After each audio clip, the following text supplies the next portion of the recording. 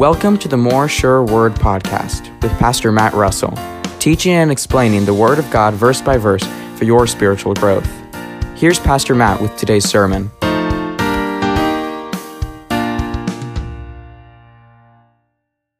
Let's go before the Lord to ask for His blessing upon our study tonight. Father, I'm in great need of you and your Spirit. Help me to teach your word accurately. Help me to rightly divide the word of truth. Lord, sanctify your sons and daughters in the truth. Your word is truth. Help us to have a vision of your glorious love, your divine love, your unspeakable, unfathomable love. May it fill our hearts and our minds overflowing, and may it flow from us to one another. May we bask in the radiance of your glorious love for us. Help me, Lord, to communicate something of this divine reality, this eternal mystery. Father, I trust you will do your work now. Your word does not return void. And so I come before you boldly in the name of the Son, in whom I pray. Amen. Please open your Bibles to 1 John. 1 John chapter 4, verses 7 through 10. 1 John chapter 4, verses 7 through 10. We continue to make our way through this letter, and we come to chapter 4 and these 4 verses. I've titled this section, A Love Like No Other. A love like no other. And I commence with a very simple question that I put before you tonight. Why is it so difficult to love others? Why is it so difficult to love other people? What causes us to struggle, to serve, to sacrifice, to lay down ourself for someone else? I think that one good place to look is to our father Adam. I think that if we look in the beginning, we can get an idea of something of this struggle. In the beginning, God created. He created the heavens and the earth. He created all that was in it, and He called it good. He created man and woman in His image. He called them very good. He put Adam in a lush garden, full of vegetation, full of nourishment, full of the delights of His creative mind, the animals, the marvelous, breathtaking creation. He gave him Eve, and they lived together in perfect relationship. And even greater than that, He gave them of Himself, perfect relationship, perfect communion with God, the source of all good things. And yet what happened? Adam chose not God, but himself. He chose not the deity, but he chose to try to become a deity. He ate from the tree of knowledge of good and evil and replaced his sufficiency and his source of all things in God with himself. He thought he could become wise. He could become like God. And thus Adam fell into sin. And thus we see something of the sin nature that we all inherited from our father Adam. This desire to serve, to seek satisfaction for ourselves. This desire to become a little God. And so we are separated from the one true God, for He gets in our way. He gets in our pursuit of our own glory, our own deification. And so we are out of sync with others. We have separated and ruined relationship with others because everyone else is their own little God, and we're all butting heads into one another as we seek for our own glory and compete for our own self-exaltation. And even after salvation, we wage war with this old self. We continue to fight to put to death this old self that desires self-glory, self-satisfaction, self-pleasure, this old self that does not desire to enjoy God and seek His glory. Christians are supposed to be marked by love like no other. Selfless, sacrificial love. Humble love. And John reminded the believers in Asia Minor of this very truth. He comes back to this primary feature of the Christian life. Love. Love like no other. Christian love. Divine love. And yet we know something of this Christian love. We each have experienced it. It can grow cold. It can start to be hardened. It can grow dim and weak. How often do we think to ourselves, what can I do for my parents today? How can I serve my friend today? How can I reach out and lay myself down for that person who has wants and needs today, whom I don't even really know? And then the million-dollar question that follows, how often do I actually follow through with that thought? Wouldn't it be nice if I fulfilled X for that person? But then that's all it stays, merely a thought. Where do we find the ultimate source, the ultimate fuel for this divine love in our lives?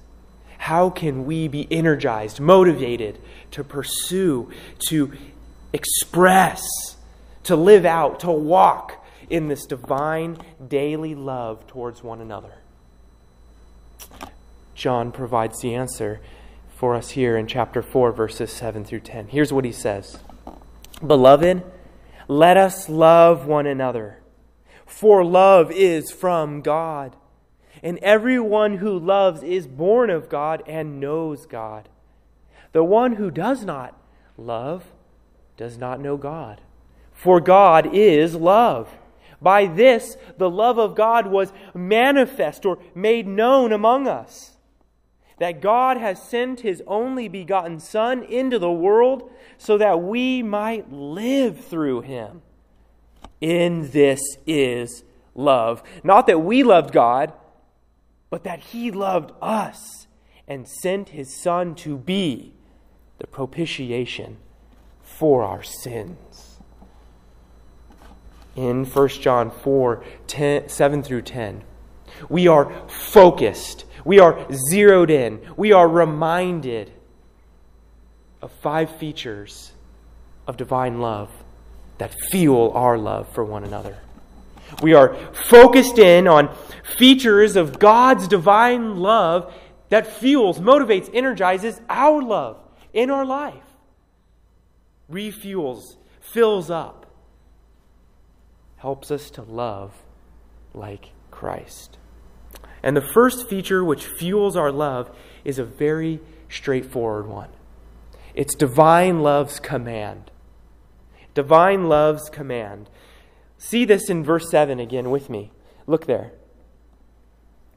Here it is. Beloved, let us love one another. Pretty simple. There's the command.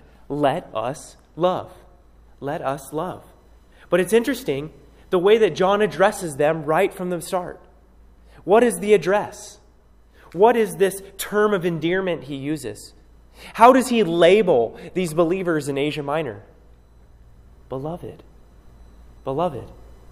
Which is another way of saying loved ones. Hey, loved ones of God. Hey, you loved people of the one true God. Instantly, this makes me think of a question that at times I need to reflect on myself, a question that I put before you to reflect on now. Are you one of God's beloved? Are you one of God's beloved? Are you a loved one of God? This term comes from the Greek word agape. You've probably heard that many times in church. Agape love. The Greeks had many words for the different forms of love, whereas in English we just have the word love. And we use it in multiple different senses. I love my mom. I love baseball. I love my son. I love my wife. I love God. And hopefully all of those aren't the same type of love. Greeks had a word for romantic love, for friendship love, for divine love. Agape. Beloved. Those who are loved with the divine love of God. Are you one of His beloved? We often hear this phrase in the world, in greater Christianity, love the sinner, hate the sin. Or you've heard it said, God loves the sinner, but hates the sin.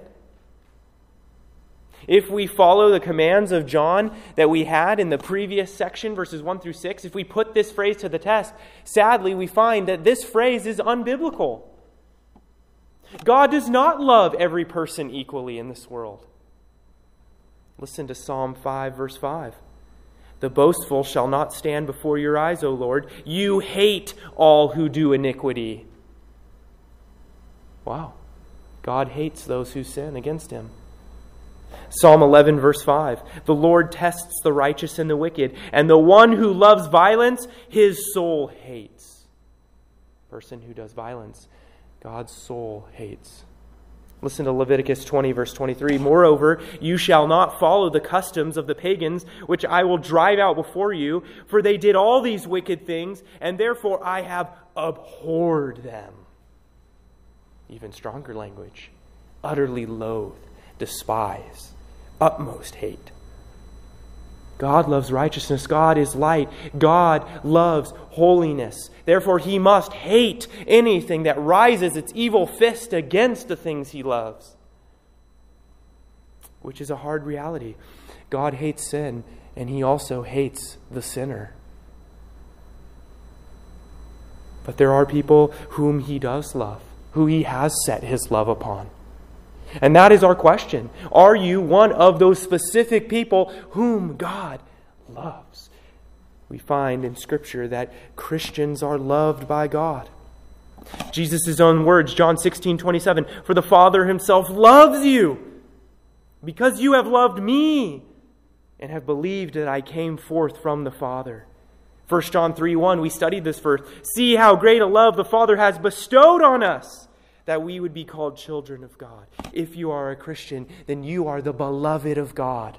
You are that unique, specific group in this world whom the God of all creation loves. Every human being, by nature of being created by the Creator, has worth. The image of God is in all people, but God loves those who love His Son. Are you a part of God's beloved? Because if you are, here is John's command. Here is the first fuel for our love for one another. And he's speaking to the beloved. Beloved, beloved, here it is. You must love God's beloved. If you are beloved by God, you need to love the others who are beloved by God. Which is to say, in other words, Christians, love other Christians. Love other Christians. Christians, keep on loving your fellow Christians. Above anyone else in this world, humanly speaking, Christians should love other Christians, John says.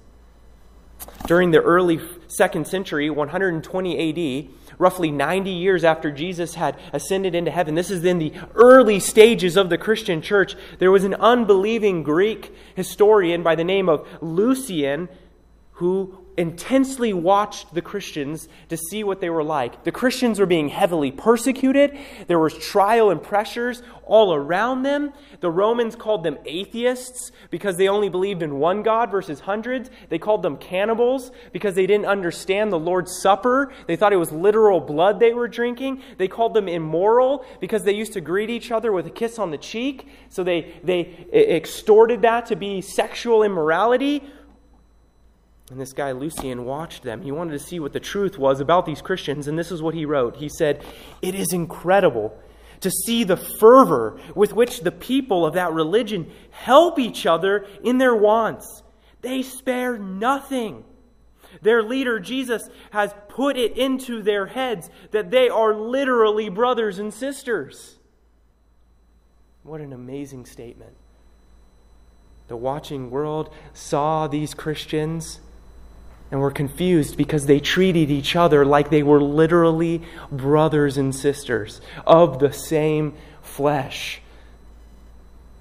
Christians must be marked by their love for their brothers and sisters in Christ.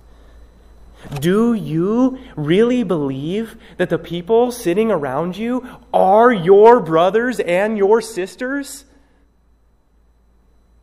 Are they believed by you to be closer than your actual brothers and sisters because of your union in Christ?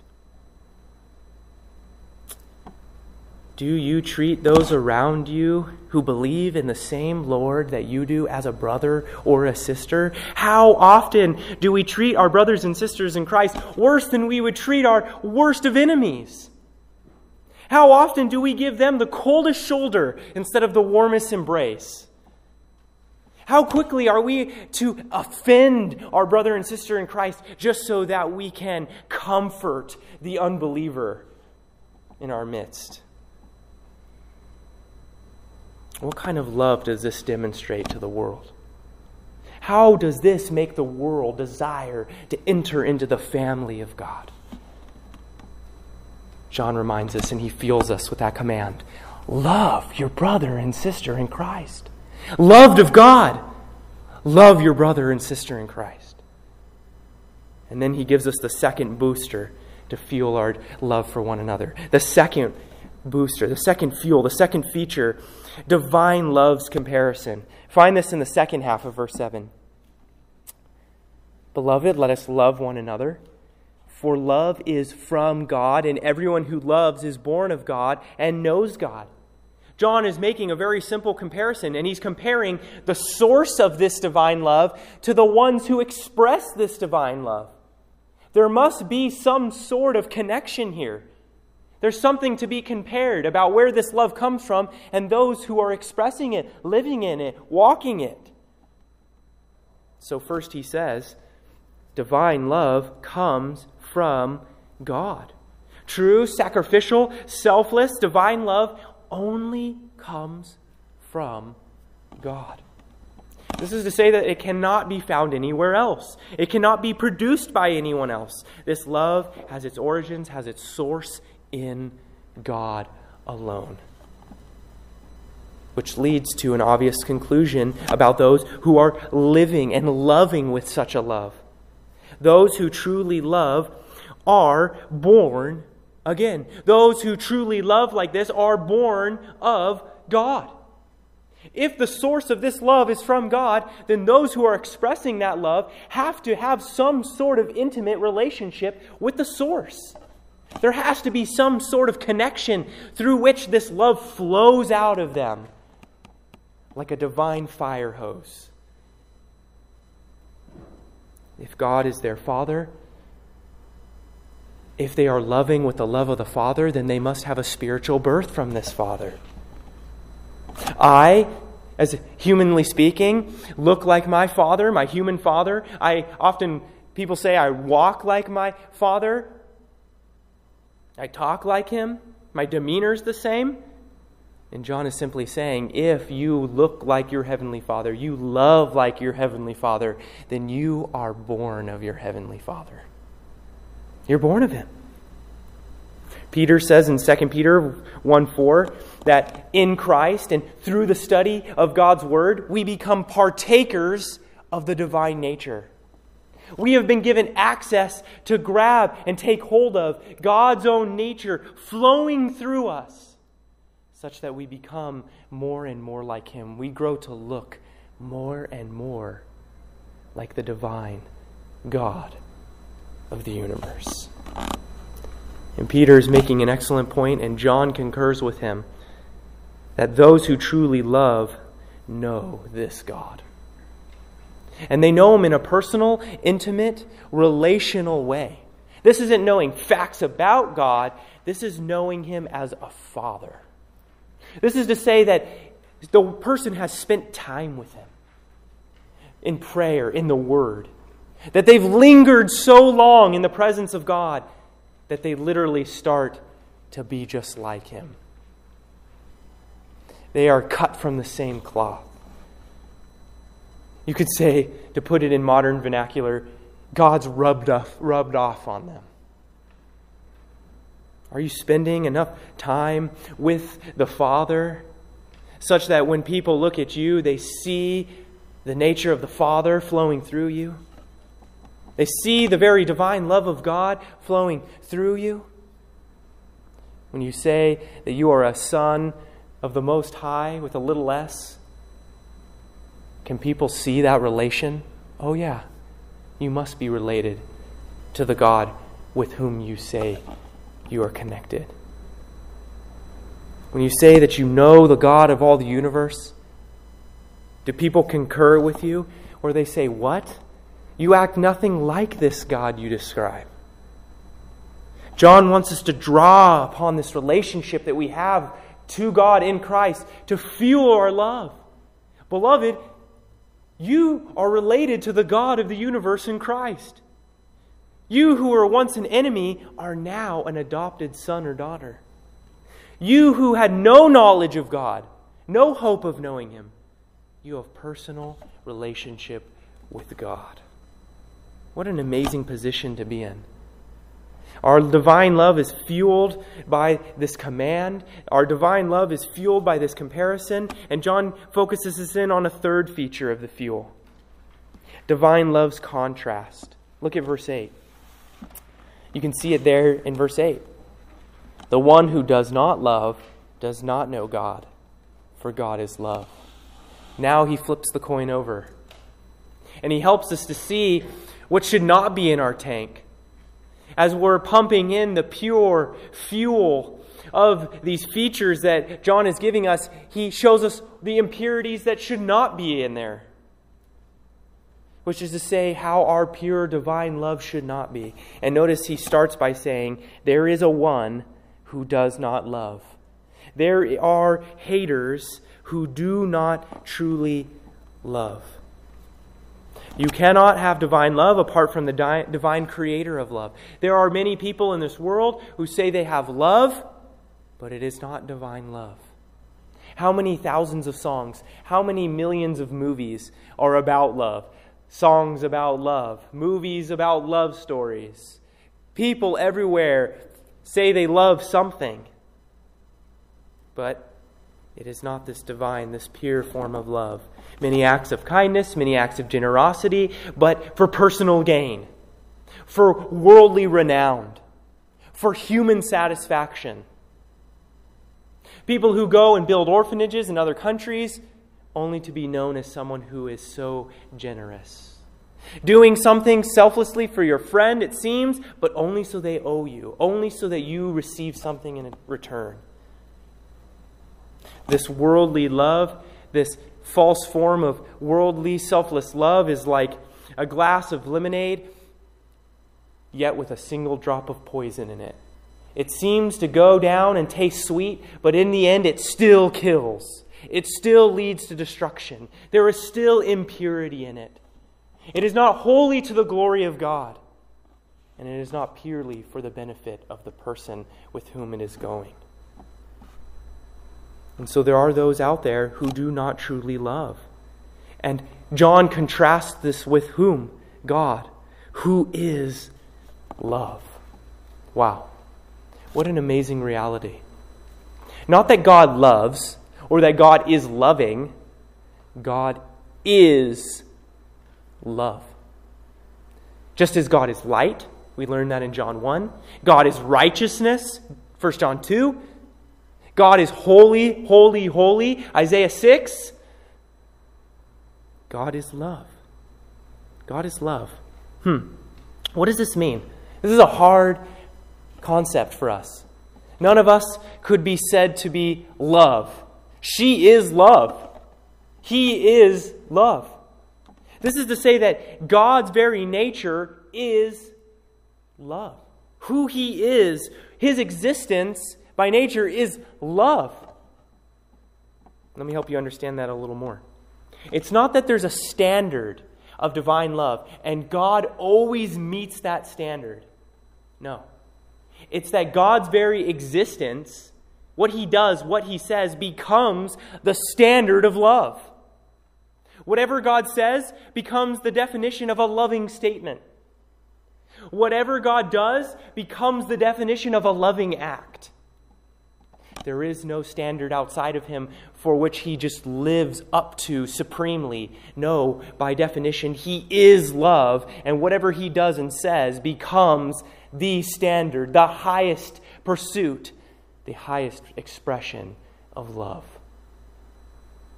Just as whatever and whomever He is the standard of holiness. Whatever He does and says, whoever He is the definition and the expression of righteousness. God is love. And let me help you see something that needs to be said here at this verse. There are many in this world who would say, okay, God is love, therefore love is God. That wherever you find love, there is the divine. That love itself is deity. That is, as long as you're just loving, that's the highest pursuit of divine action. That any loving person is pleasing God, for love is God. John wrote the Greek here in such a way that that is not possible. You cannot switch it. God is love. Love is not God. Which is to say that humans do not get to define what love is. God defines what love is. God defines what love is. And so what is this contrast that John wants to see here? Haters do not truly love, yet God is love. So there is no way for someone who hates to truly know God. If they do not have love, if they do not know love, then they do not know God. They do not know God. And John wants this to fuel us. How? Because when we see the love of God flowing through us to our brothers and sisters in Christ, we know God. We are secured and assured that we do know this God who is love. That this love from Him is truly flowing through us who've been born again. Have you seen this love flowing through you in your life, in your actions with one another, in your pursuits, in the pursuit of your relationships with your brothers and sisters in Christ?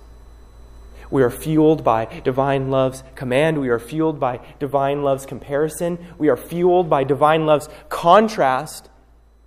And yet John has only just begun. If John were filling our tanks with gasoline up to this point, now he pulls out the rocket fuel. Now he wants us to be living at light speed in our love with one another. Now he wants to take it to the next level, to the extreme. And so he focuses us in on the fourth feature to fuel our love for others. We find this in verse 9, and that's divine love's clarity. Divine love's clarity.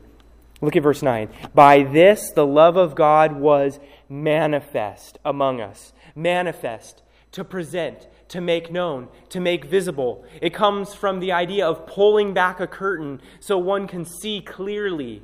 To make something plain before our eyes. John is saying, here is the clearest presentation of the love of God.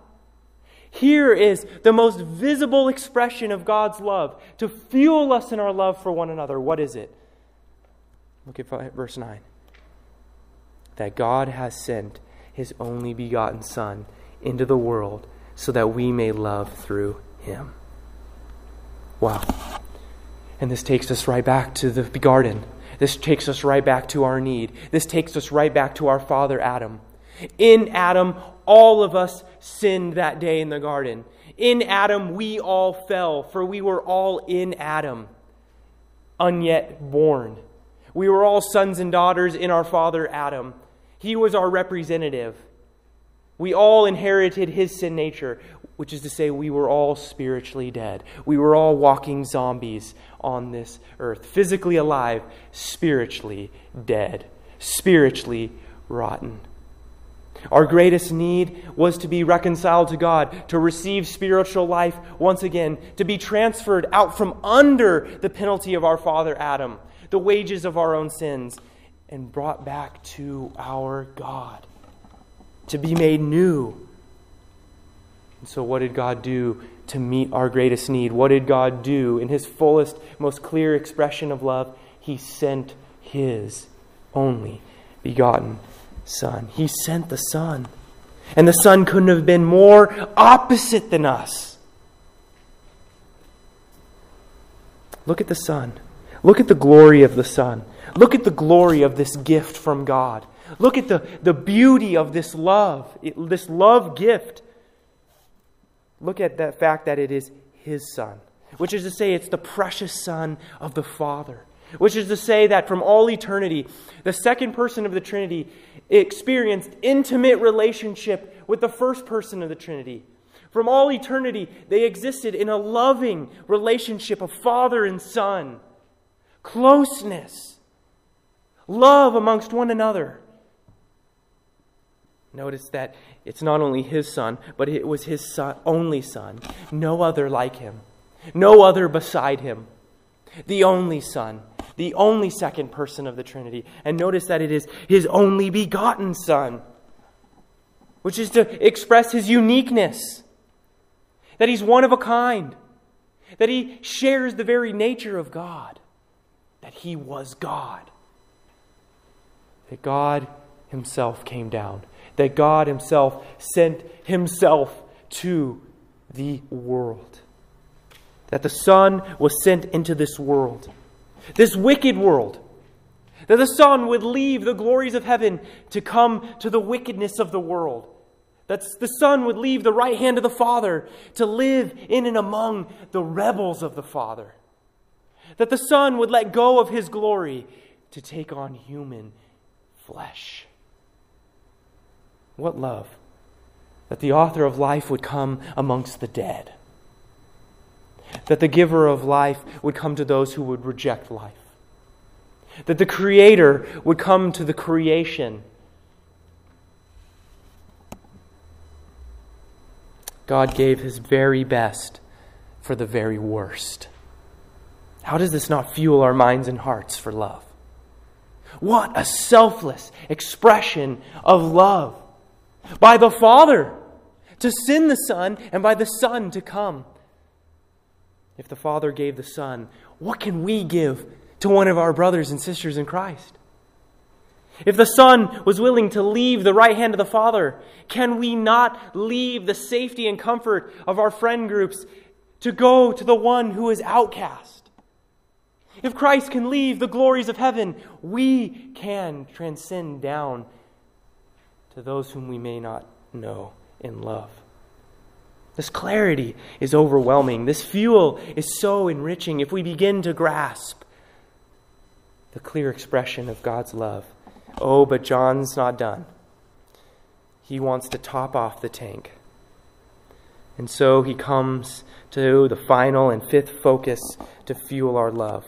Divine love's culmination. Divine love's culmination. And we see this in verse 10. In this is love. In this is love. In this is the height and depth of love. In this is the east and west of love. In this is the unfathomable, incomprehensible, the highest form of divine love. Ultimate love first is not human love to God, John says. He has to say what it's not first. He has to remind us of what it is not. The ultimate expression of love is not that we loved God. That isn't the ultimate expression of love. That isn't the height of love, that humans would love God. Of course they would. Of course they should. He is God. He is the glorious one. He is the one who we were made to enjoy, made to love, made to find our fullness in Him, made to glorify Him. That is a given. That is not the highest ultimate expression of love. No, what is it? Ultimate love is divine love to humans, but that God loved us, rebels, enemies, haters of God. Mere creation, dust of the earth, whom the divine God breathed life into. And yet we rebelled against this Creator. That He would selflessly give of Himself still to us. The ultimate expression of love is divine love to humans. Which is to say that ultimate love starts with God, not with us. God initiates His love relationships with those around Him. We do not initiate them. He initiates with us. But it goes further. How is this the greatest of fuel?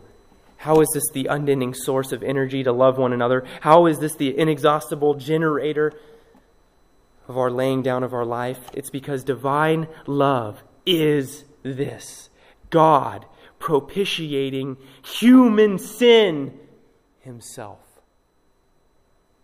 And sent His Son to be the propitiation for our sins. Propitiation. Propitiation. We learned this word. Propitiation. A satisfactory sacrifice for the wrath of God. Something that satisfies God's justice. Someone who stands in and receives the penalty for sin. The one who comes into our courtroom hearing as God is bringing down the gavel rightly against our war crimes, against the Almighty King of the universe.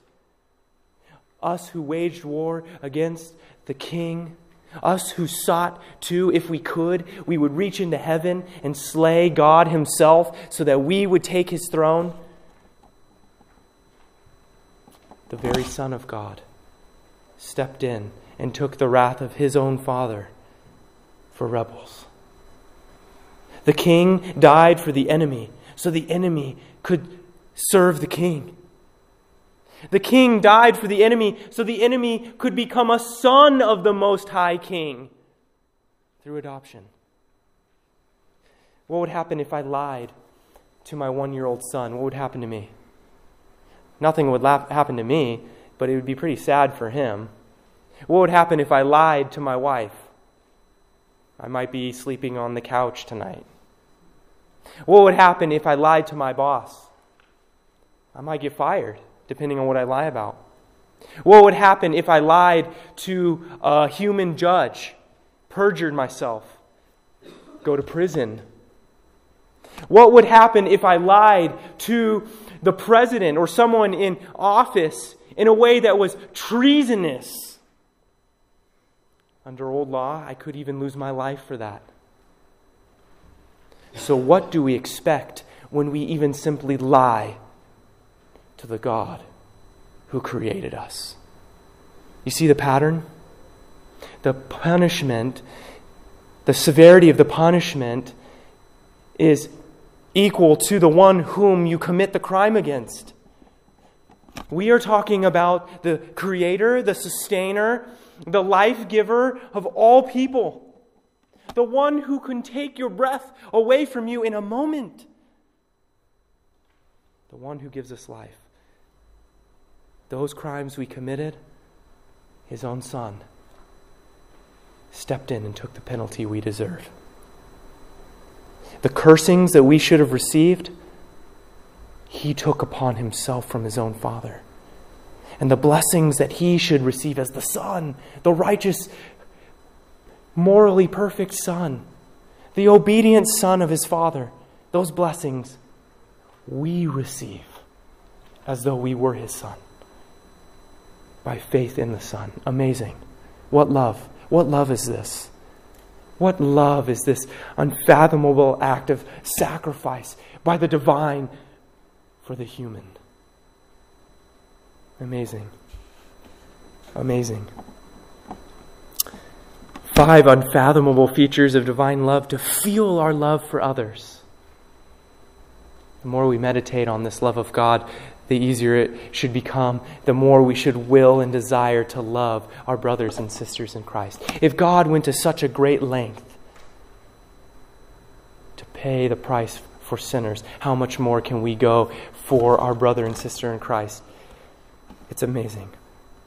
I simply ask you, do you know this divine love? Do you have love for the Son and the Father in the Son?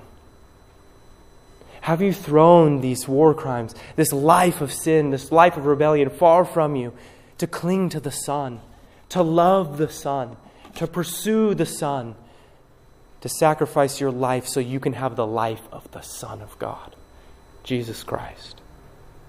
And is this love just flowing out of you? Your love for the Son, is it flowing out of you to those whom the Son also died for? Let's ask the Son's help in this. Father, thank you for your word. Thank you for the Son. Our hearts cannot express, our minds cannot comprehend the depths, the riches, the heights of the love of God in Christ Jesus for us. Help us to grasp something of this love and help it to turn over, not only in love for you, but love for one another. May the world truly see this love, this divine love flowing through us. And may it be so desirable to them. May it be so glorious to them. May it not be cheap and worldly, something they can find anywhere, but let it be the true love of God in us that they can only find in you through the Son. We ask this, Lord, in the name of the Son. Amen. You've been listening to the More Sure Word podcast, the preaching ministry of Pastor Matt Russell. We hope you join us again next week. I'm Riley Whittington, and may God bless you in the true knowledge of the Lord Jesus Christ.